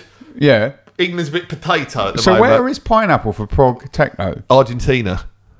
Prog house, maybe. No, I think they'll get our thing. I had a chat with Nick Warren about this, and he said Argentina is really going off for prog house. But we are that kind of. We're a bit more. Yeah. Russia. Take me to Russia.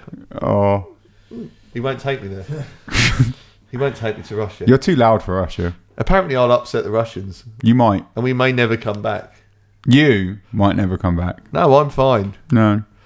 Well, it remains to be seen. If any Russian promoter would like to get both of us over, then we can go over and we can see. It'll be an adventure. I can prove Russians will like me. So apart, next year as well. Apart from that, we've definitely got there's a festival in France lined up near Switzerland. I can't remember the name of it. No, but it's going to be good. Circus. Yes, like circus kind of thing, and it looks really good. Techno circus. There's the festival that cannot be named. But that might be announced on Monday that you're involved with. Oh yeah, we're playing at that one. Yeah, we're not playing at Noisley next year, but we might be. Yeah, but we might be. We might be. Yeah. We're not. It's not being announced on Monday. So and there's another one that might not happen, but might. What? Chris announcing me playing. So I think what we can conclude from that is there's not a lot confirmed at the moment. Well, there is a lot confirmed, but we can't really announce anything. I'm only releasing a minimal amount. We just heard your release. Yeah. Okay. Okay, so from there I don't quite know. We can't really, a lot of the festivals we're playing at next summer we can't announce. We can't announce them yet. But there's some good stuff coming up. Yeah, there's some really good stuff. And breathing. EP wise, hopefully you'll be breathing. If you're not, you're doing your own. I'm doing my own. Should we talk about sport? Because we had a question. Oh really? Do you want to talk about sport? Yeah, go on. Yeah. Okay. Cool. When will we win an ACCA? When will we win an ACCA? The question was, which sport do you employ? Okay, this isn't playing, this is watching. So which sport do you enjoy watching the most? Well, cricket. You enjoy watching it? And playing it. And playing it? Yeah. Do you want to tell us a little bit about cricket? Because we also had a question from the last interview, which is, why is your name not DJ Cricket Chris? Oh, by Matt Rees. Yeah, who's the only person that calls me it. Cricket Chris. It's a good question, but... what is my? I love cricket. Yeah, it's something. There's something about it that just makes you. How long have you been playing cricket for? 25 years. Wow.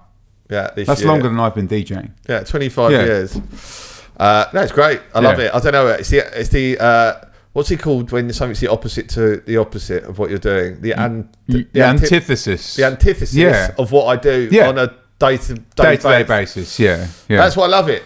Yeah. But before you were doing cricket before you were doing dance music, weren't you? Yeah. So it's always been there. It's always been there. It's the stability in life. Right. Okay. So I love it. Yeah, it's good. Yeah. And how far did you get in cricket? Yeah, it's interesting. Yeah, what can I say? How far did? Well, basically, I got up to sort of Kent League standard Pro level. Just below pro level. Yeah. So train with Kent. But how close is that to pro level though? Semi-badass. Yeah, no. How close? How close to you as being a cricket ninja are you? I trained with Kent, who are a pro side. We were talking about the yips earlier. Yeah, that was kind of like led me into doing what I'm doing now, really. Because I didn't know you got the yips. I know that one of our friends got the yips. Yeah. No, I got the yips quite badly in about 2004. Yeah. What is the yips? The yips is where you lose the ability to release a ball from your hand. Yeah, because you're not a batter, you're a bowler. Yeah, I don't know that much about cricket. I only learned about it from predominantly. Yeah. And anyway, yes, I couldn't. I completely. You just one day your brain just goes bomp. You don't even know what's happened, and you can't release it anymore. So you've been playing for 10 years. You can land a ball on a sixpence, 22 yards away. Yeah. You can't do it anymore. And it happens quite regularly. No, right, but it happens. And no rhyme or reason behind it. I know quite a few people it's happened to. Right. One day you're great. Next day you might as well never have played the game. It kills people's careers completely.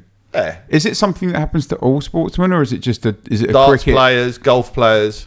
Is it a hand thing or like it's a motor skills? Right. Okay. You lose the motor skills, and it's not to do with injury. No. Well, possibly. It's hard to say. Right. It's just hard to say what it's caused it, but there was nothing obvious. Yeah. Okay. Anyway, it's interesting. Yeah, it's interesting. Yeah, I mean, it must be a psychosomatic thing and very annoying if you suffer from it. Yeah, but you're still playing cricket. Yeah, I still play for Gravesend, who are the side that I sort of grew up playing. And how are you doing for Gravesend?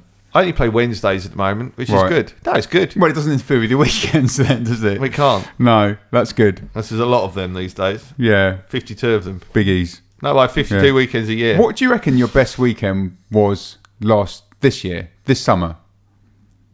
What do you think the best gig we've played was this summer? I mean, I think I know, but... Chrysalid.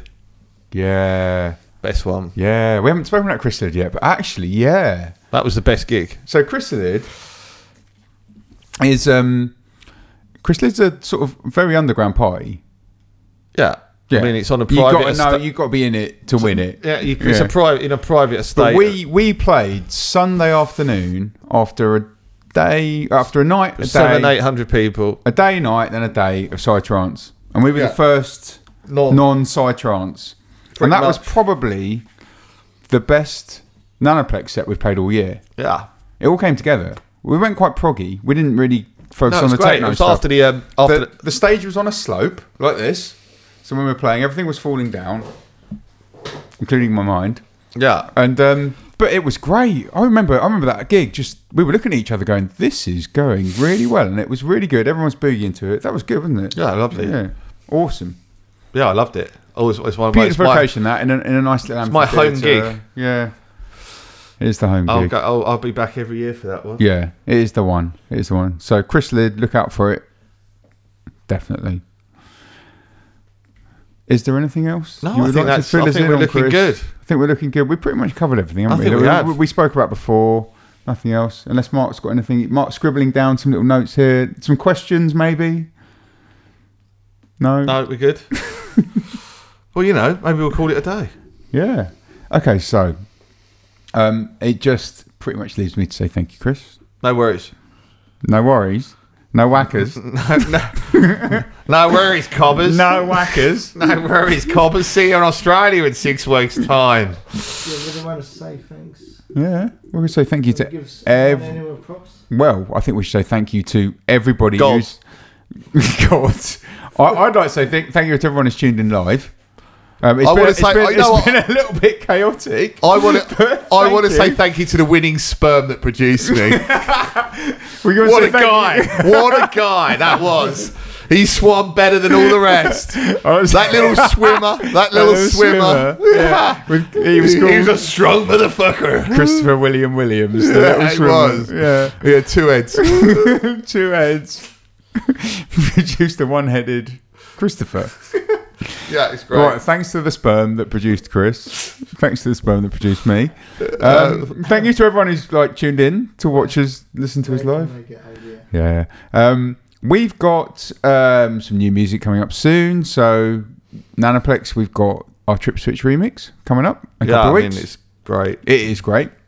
Thanks to Nick for giving us the opportunity to do that. It's coming up on Iboga. We've got a new EP coming up on Iboga. In between breathing. And yes. And Lowering the Tone. I've got a whole bunch of new stuff. So we've got mine and Mark's tune coming up in a couple of weeks. We've got an EP by Eddie Santini coming up in a couple of weeks. He's a new artist to us. New artist to us, and not a new artist, but a new artist to us. And his new release is awesome. Couple of great new tracks. This is going to be up on loweringthetone.london. You can subscribe there to the podcast. Come check us out on the Facebook group.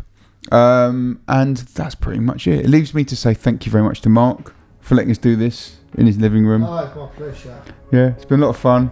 We've had a few technical hitches, but we got there in the end. Thank you to Chris. Thank you. Thank you. Thank you. Thank you. And thank you. And thank you. And thank you everyone who's tuned in. Au revoir.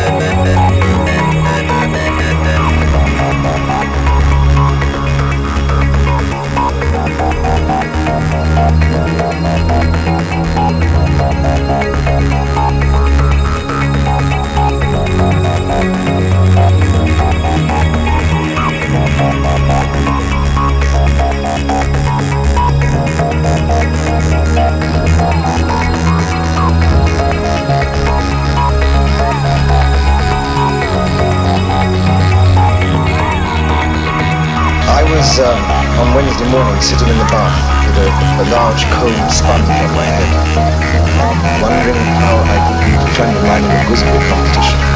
So you come to Gooseberry.